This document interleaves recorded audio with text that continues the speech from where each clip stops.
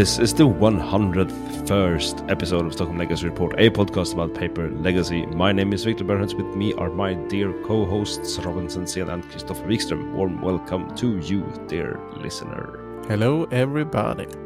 Hello, and welcome to the grind to 200. Stockholm Legacy Report can be found whenever we release on the Top Deck app. In this episode, we are, as promised, back to regular programming, including the Basic Land Connoisseur panel, after our slightly different 100th celebratory episode, which we last recorded. So yeah, on to the next 100 here we go, and as always, we will hit it off with some Paper Legacy. Christopher, you were our representative last Thursday, as me and Robin got blocked by Adult Life, both of us. What did you bring and how did you perform? I decided to play a deck that I haven't played for quite a while because it's quite a hassle to shuffle, especially if you're like me and have inner sleeves and everything. I decided to play Yorion Alluren because I've seen some really nice lists from both challenges and paper where people are bringing back the Sky Noodle, and this is paired with the good stuff like the Lighted Halfling, making those Teferis uncounterable, Uros uncounterable, and also with the addition of now I'm short-circuiting, but there's this blue-white legendary creature that kind of acts like a mana war on your creatures and gains life at the same time. So you can actually skip some of the cards that might not be great for the deck. But also, it's a very fun deck. I've played it before. I don't have all of the cards for the deck, so I played a slightly suboptimal list. I don't have Lorien reveals yet, but we will fix that eventually. My first round was against Grixis Delver. We have such a grindy game 1 and 2. They play threats. I answer them. They play more threats. I eventually die in game 2. I start doing Yorion things when I stabilize, and it takes a long time for me to actually finish the game. And we start game 3 with 6 minutes on the clock. I have turn 4 of time, and my opponent is dead on turn 6. But, I don't get the concession, and it's magic sometimes, especially when you play a deck like a Yorion deck with not the hardest beatdown plan. Sometimes you can end up in these situations. But one thing that's really fun to mention is that I did not see a single Alluren in all 3 games holding the combo in my hand multiple times. But, it happens. And this is one of the things that can definitely happen when you play an 80-card deck. Isn't it so that you play 3 Allurens in your 60-card Alluren deck? That's right. And I play the full, the ratio is around the same, but you get to your cantrips a lot more often in the 60 card version. And this version actually only plays one Strix effect, and that's the one-off Ice Fang Quattle that you can green some for. So that's something. Anyways, now I'm officially in the draw bracket, and our LGS has started having a lot of Jeskai control players.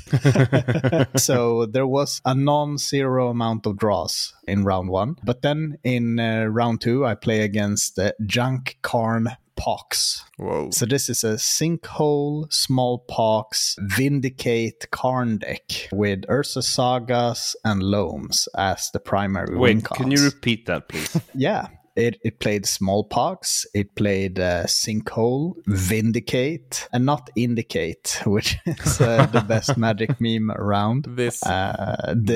But also Karn, because, sometimes you just really want to get that liquid metal coating for more land destruction. That's a fantastic deck. This deck had it all. It played the One Ring as well, and Loam and Urza Sagas, so it could actually, get on board pretty fast as well. Mox Diamonds. Yeah, it was super cool. But in game 1, I get, Sinkhole, play one of these Delighted Halflings, and then I get to play Teferi just past the turn. And I know that if my opponent does not completely screw me over like a Smallpox, I'm sitting with Alluren and Recruiter in hand, which is extra mean when you have a Teferi in play. And my opponent does not. managed to land screw me. I had only basics in play also, so it was pretty rough. So I actually get to just combo them. In game 2, my opponent decides to switch up the gears and completely go to ham on your boy. This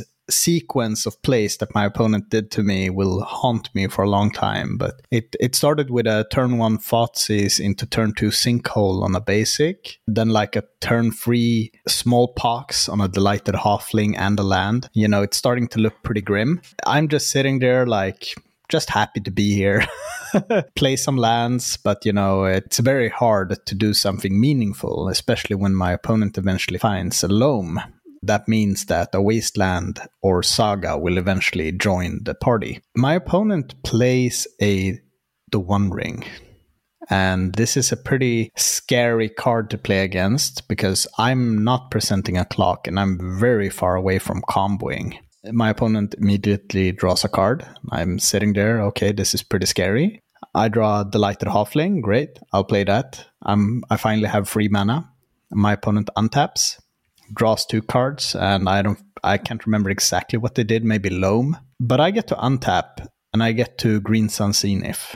And I have a Robin special in the sideboard, which is a Collector Roof. Yeah. So I get that, and my opponent realizes that they are actually pretty close to death at this point.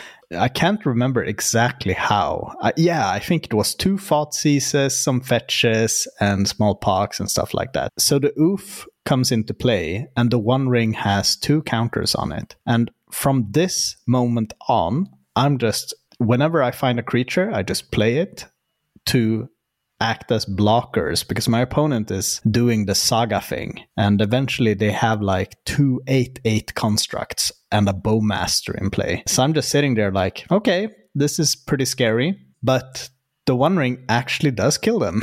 And I actually managed to exactly survive long enough for the One Ring to kill them. So that Green Sun for Collector Roof play was so crucial. And my opponent, even resolved a Karn. They even plussed on the ring to get a bigger attack in one turn. But at the end of the day, it didn't matter. And they showed me that they could have minused to get the 1 mana artifact creature that exiles an artifact for a green. Haywire Might.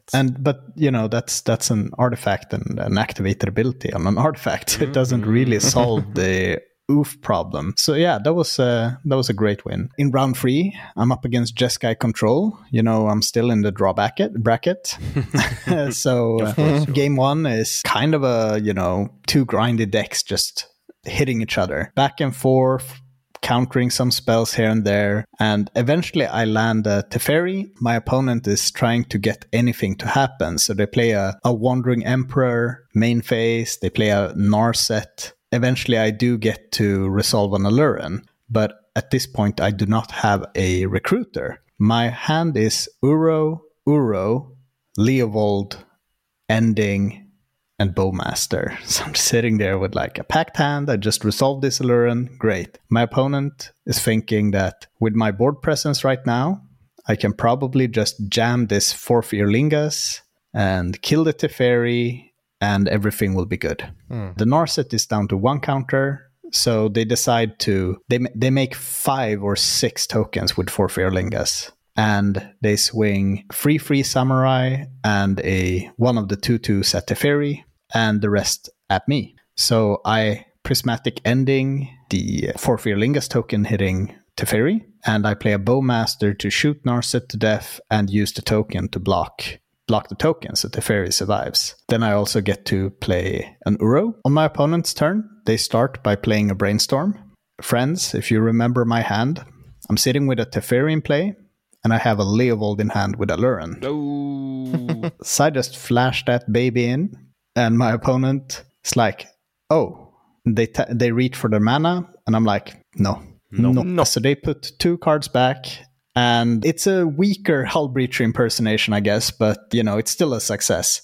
I play another Uro, and together with a top deck Harpy, I just get to draw all the cards and kill the opponent like a skilled Magic player. Yeah. But in game 2, it was a bit harsher for the opponent. They got stuck on 3 mana, and I found Carpet. this version, I play free carpets in the sideboard. So, I get to Green Sun for a Leovold. My opponent plays a 4/4 Lingus for X = 1 when I have attacked with, I think, maybe a Halfling and the Leovold. So they actually get the Monarch. And he says, I'll go to end step. And then he reaches for his library. And I was like, wait. And I point to Leovold. And then you take the Monarch. And I take the turn, I attack them, become the Monarch, and I just jam a Luren because they're so far behind. So I was like, I can afford this. Yeah, it kills them. Nice. So last round, I'm up against Blue-White Staff. In game 1, my opponent has some trouble finding lands. And eventually, this is just,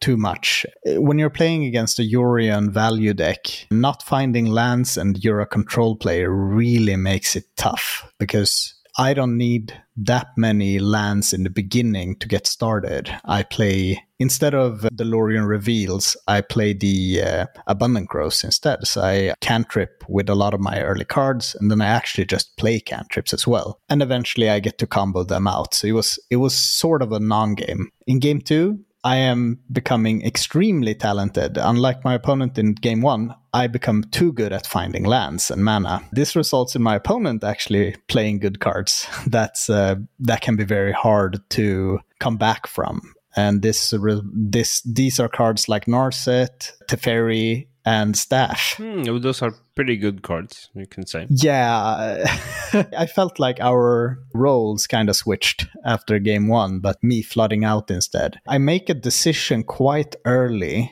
to scoop because we are playing 2 extremely slow decks. Sometimes you just gotta know when you've lost and go to the next one to try and have time to play it out. Sure. So in game 3, this is the beautiful thing. We both get stuck on mana. So this is the amalgamation of our decks. But I present a Halfling. My opponent has Swords to Plowshares, and eventually we end up in a situation where my opponent plays Sevin's Reclamation to get one of their 4 lands. And at this point, I have 5 mana. My Halfling got to stay alive, and I had cantripped, so I knew that I had a land on top. So I would get to 5 mana. And my hand is a Luren, a Spell Pierce from the sideboard, 2 Recruiters, and a Green Sun Zenith. I take my turn and just jam an Luren. My opponent asks, do you have it? And then I show 1 Recruiter and the second one. And my opponent was like, oh, I felt so stupid for tapping out, pseudo tapping out, because they got the land back with Sevin's Reclamation, because they were sitting with a Disenchant in hand. And shout out to Disenchant. But then I also just did the BM. I also had Spell Pierce. So it was kind of rough no matter what. But yeah, so 301. And this was my first league play, this new league that we have. So it was really fun playing an 80 card deck again, but goddamn, shuffling this deck is terrible. But yeah, I'll probably play this some more. I think this is actually quite a good choice in the meta now. I think Swords to Plowshares has some really good stock with all the trolls out there. Oh, well, 301 is decent. Teferi sounds like a busted card in that deck as well. Yeah, and it's something that we talked about when playing the Nationals, when I also played this deck. It's really nice to have a turn 2 Teferi in a deck like this, because what you're threatening is a turn 4 uncounterable Aluren. So if they manage to answer the Teferi, yeah, that's 1 less counter. And if they don't answer it, it's very easy to, since this is such a A-B combo where you only need to assemble very few cards from the deck to actually do something meaningful, it can get out of hand really quick. But with the addition to Delighted Halfling, where you actually can play a turn 2 Teferi uncounterable, that's such a nightmare for a lot of these control decks. That's why I think this might be the way to play Aluren moving onward a bit. And since I'm not really that high onto, draw card creatures like Strixus, I'm a lot less, vulnerable to Bowmasters and stuff like that. Sure. I do think this iteration is good. I mean, you are sacrificing some fast combo percentage, but that's already not your most favorable matchups anyways. You might try and secure your Death Shadow matchup and stuff like that. And the scam decks of the world, which might be a good segue.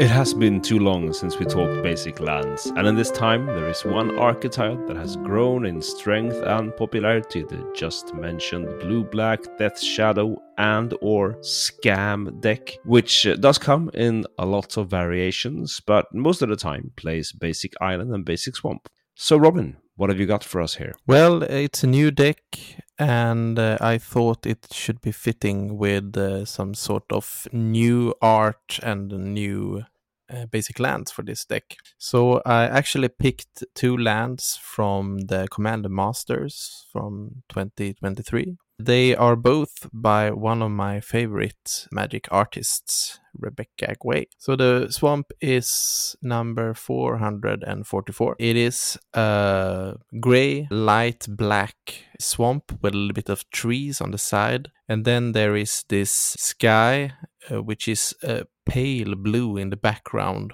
but quite cloudy, and a pale moon shining just above the horizon, giving quite a sinister look, and feels like the correct land to fetch up with the Troll of Khazad-dûm. What's your thoughts? Yeah, this is such a swamp. Truly, swamps, I think we discussed this before, usually are depicted sort of quite close up.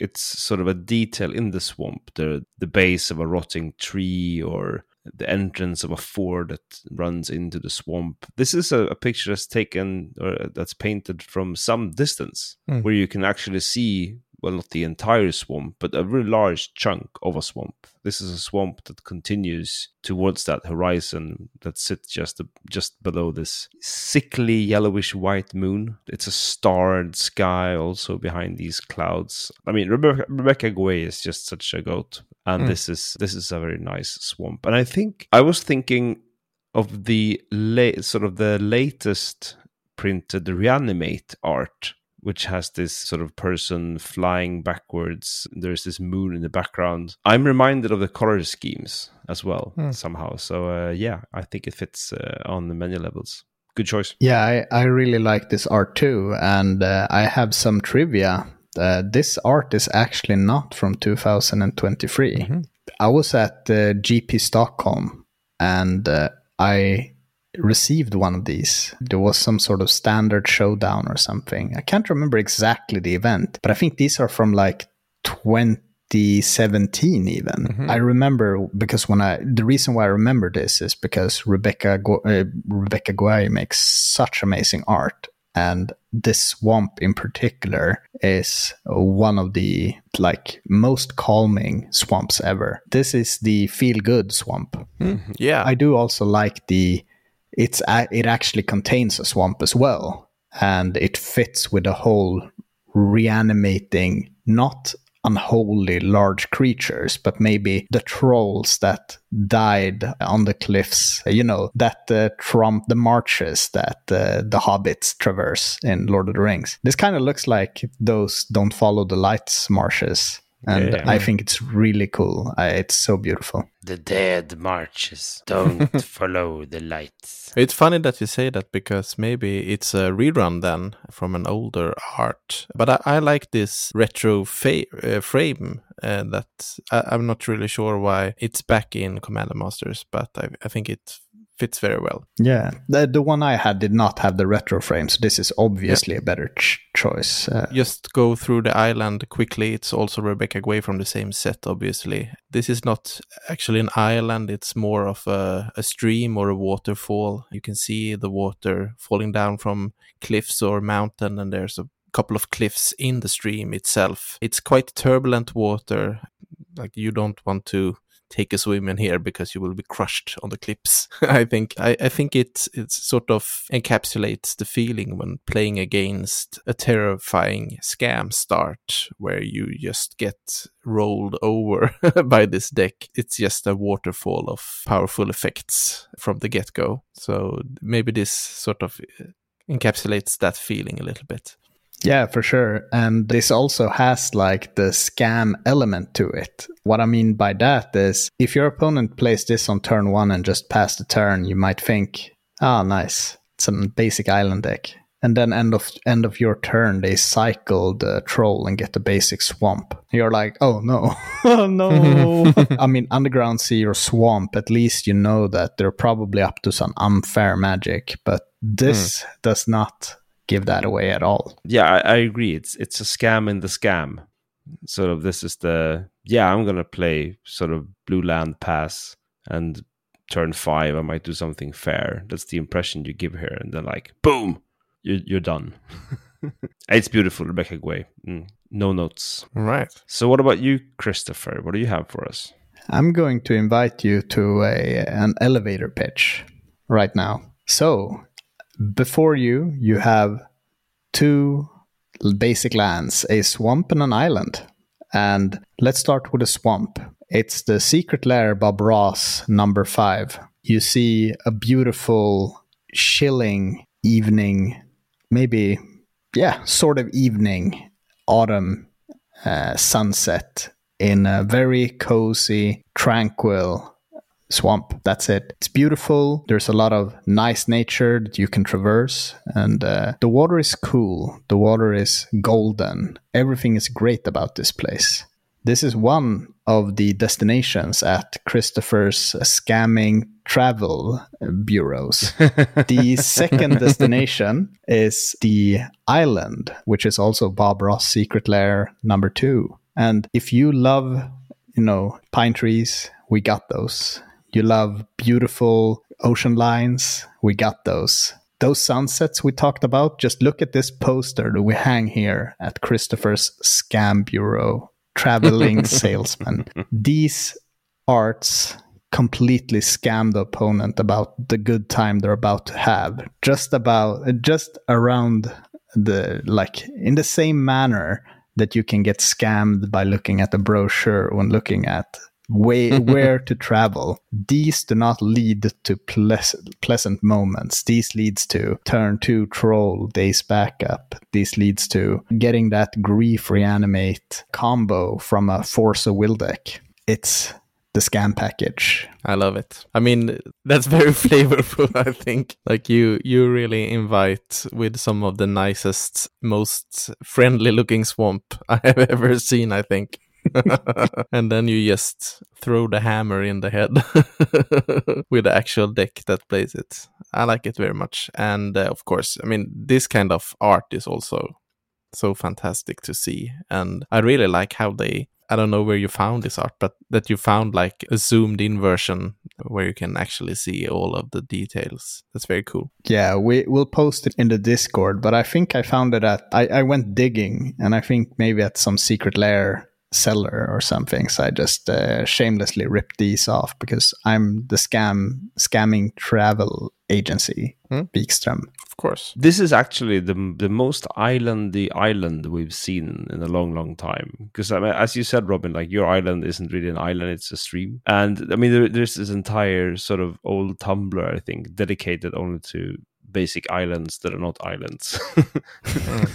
This one is truly an island. It has palms and beaches and sort of these turquoise surfing waves. It's super duper nice. And of course, if you play Christopher and he places these in front of him on the board, he is not sort of gonna give you a vacation opponent deck. These are very good for specifically you. Like, I don't own these, but my substitute are the flower ones from, I think it's Lorwyn or Shadowmoor. I do have the flower ones, and whenever you see those in play, know that I'm probably on Doomsday. False hope. What about you, Victor? What did you bring? Well, I went for the less circumventing route. I just tried to go as dark as possible because this is a deck that can play Death's Shadow and Reanimate at the same time. And it has Grief and, the Troll. Super dark, very black cards. So I went for the Secret Lair Dracula basics. So the first one is Secret Lair 361 by Jonas de Roo. It's the island. And in that you have a person, a figure standing in the front of a ship holding a lantern. It's night, it's lightning, it's a very stormy sea. And this is, of course, the ship, I forget the name now, but the ship on which Dracula travels from Transylvania to England, sort of boxed up in dirt crates. The captain, the story in the Dracula, the book, this is a fantastic part of the story where, I mean, it's a book that's told in a diary format or date format. So sort of everything is told through people's diaries and notes. And this is the captain's log that speaks of every day someone disappears basically on the ship. It's a haunting, very terrible, and no spoilers, but it doesn't end well for anyone on this ship. Standing in Death's Shadow is this person on the front of the ship here. Somewhere deep down they know that they're not going to make it to shore. What do you think? I think it's a very cool art. I mean, this doesn't really look like a land, so I think it might be a little bit confusing seeing it from the other side of the table. It looks more like a spell of some sort, but I mean, it's the depiction of a sea, of course, as many lands are not actually, or many islands are not actually islands, and at least they contain a bit of water, and so does this one. It's a good looking art. I like the lightning in the background, and of course Dracula getting up at night and taking a stroll on the ship with his lantern. It's pretty cool. I think the lighting overall is great, like how the candle lights up the person just subtly, and then the actual lighting from the lightning reveals parts of the face, which I think is very moody. And now with the backstory from Victor, I kind of like this because, you know, there might not be an island in this art that we get to see, but neither did the people on the ship. They never got to see an island either getting on this ship. Yep. And I think that's very nice. So maybe we're the island looking at this boat, become the island. But I really like this, and especially for the reason you said, it's dark, and it's only like pseudo-natural light that's lighting this up. It's the lightning and it's the lantern. Nothing else is needed. It's very nice. And those waves, man, look at those details. It's so pretty. So for the swamp, which is then... no, wait, I said it wrong. The island is Secret Lair 360 by Yeung Hao Han. It's 361, that's the swamp, by Jonas de Roo. Sorry, both to Mr. Roo and Mr. Han. So the swamp is set, since we sort of know this is a Dracula themed, we can assume this is a church. And it has this sort of, it's a Gothic church, it's candles and a huge fuck off coffin in the middle, like stone sarcophagus. And above it sort of hovers a devilish, demonish figure, which can only be assumed to be Dracula himself in his true form, I guess. Red, dark wings spread out. A black-red silhouette is really all you see of this character against light coming from further back in this church or cathedral. There is no subtlety here. This is just full-on evil right in the house of God. And I'm here for that. Yeah, this one is really good looking. I'm zooming in on it right now, and this has a little bit of Diablo feel, which I spent some of the summer playing. It has that sort of color scheme and aesthetics to it. And I really like the pools of water, or maybe it is blood, on the floor, where this demon also is reflected, and some of the light is reflected. Like all the color and the lighting is really beautiful on this piece of art. Very nice. When I see this art, I just think, of course, Victor fucking picked this. It's the most gothic swamp I've ever seen. Of course he would pick this. But yeah, it's super cool. And, you know, it's kind of... it must be one of these quote unquote unholy churches, because it's just like an oxymoron having a demon in a church, which also was a nice pickup there by Robin. You know, in the latest Diablo, that might be a theme. But there are so many details that are really good. I love the candles, and especially the blood trail, which seems to pour out of the coffin. And you know that there's a metaphor where people used to say, like, it's figuratively speaking, blood is thicker than water. And looking at the floor, blood is definitely thicker than water. It's the only thing that doesn't reflect as clearly as the water. It's such a beautiful small detail, but it definitely caught my eye, and it's my favorite part about the picture for sure, especially when the blood is actually in the pool of water. It's beautiful. Yeah. Great. I mean, of course, there is no swamp happening anywhere here, as there was no island happening in the island art. So, and this could also easily be mistaken for a spell, I guess. Sort of as a bonus information, at least the forest in this cycle truly does look like a forest. And in the forest picture, there's the carriage of Dracula riding through the forest, depicted super beautifully. If anyone thinks these are interesting, look out for that forest, because it's absolutely gorgeous. And that, my friends, is all we have for this episode. If you have a great or terrible archetype that needs its lands looked at, please let us know in our Discord. There's a link in the episode description. In there, you will also find the archive of our previously discussed basic lands, so go enjoy the art show. In addition to the Discord, you can find us on X. We are at Stockholm Legacy. We are also on X personally, still. Robin, where can they interact with you on that fabulous platform? On that fabulous platform, I am Jacka_Boo. What's up with all the Elon brown nosing? And you can find me at Monolith MTG. I was being ironic. I know, and you know, I just wanted the listeners to, you know, be clear of our standpoint there, so that there's no misunderstanding. I'm just being toxic. You can find my toxicity levels and check them out at Disco Drogo, and that is the end of the 101st episode of Stockholm Legacy Report. Thank you, Robin Sensén. Thanks, Christoph Wikström. I am Victor Bernhards. Many thanks to you for listening. The great and mysterious Frönes has written our music. You can find more of their work on Spotify. And until our next episode, drink your opponent's milkshake with gusto.